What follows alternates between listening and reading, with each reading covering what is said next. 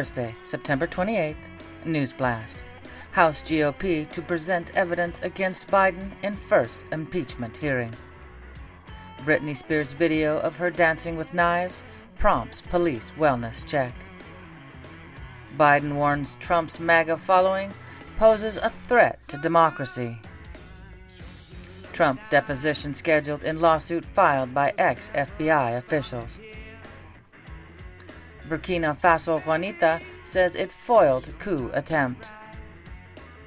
Second Republican primary debate had the lowest TV viewership since 2015. Florida teacher, Disney employees among 219 arrested in human trafficking operation. Alabama Representative John Rogers charged with obstructing federal investigation. Director of Baltimore Homeless Services Office resigns. 1 Timothy 6:9.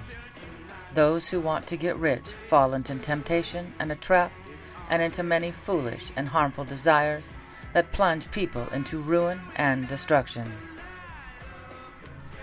Who was your favorite band in the year 2000?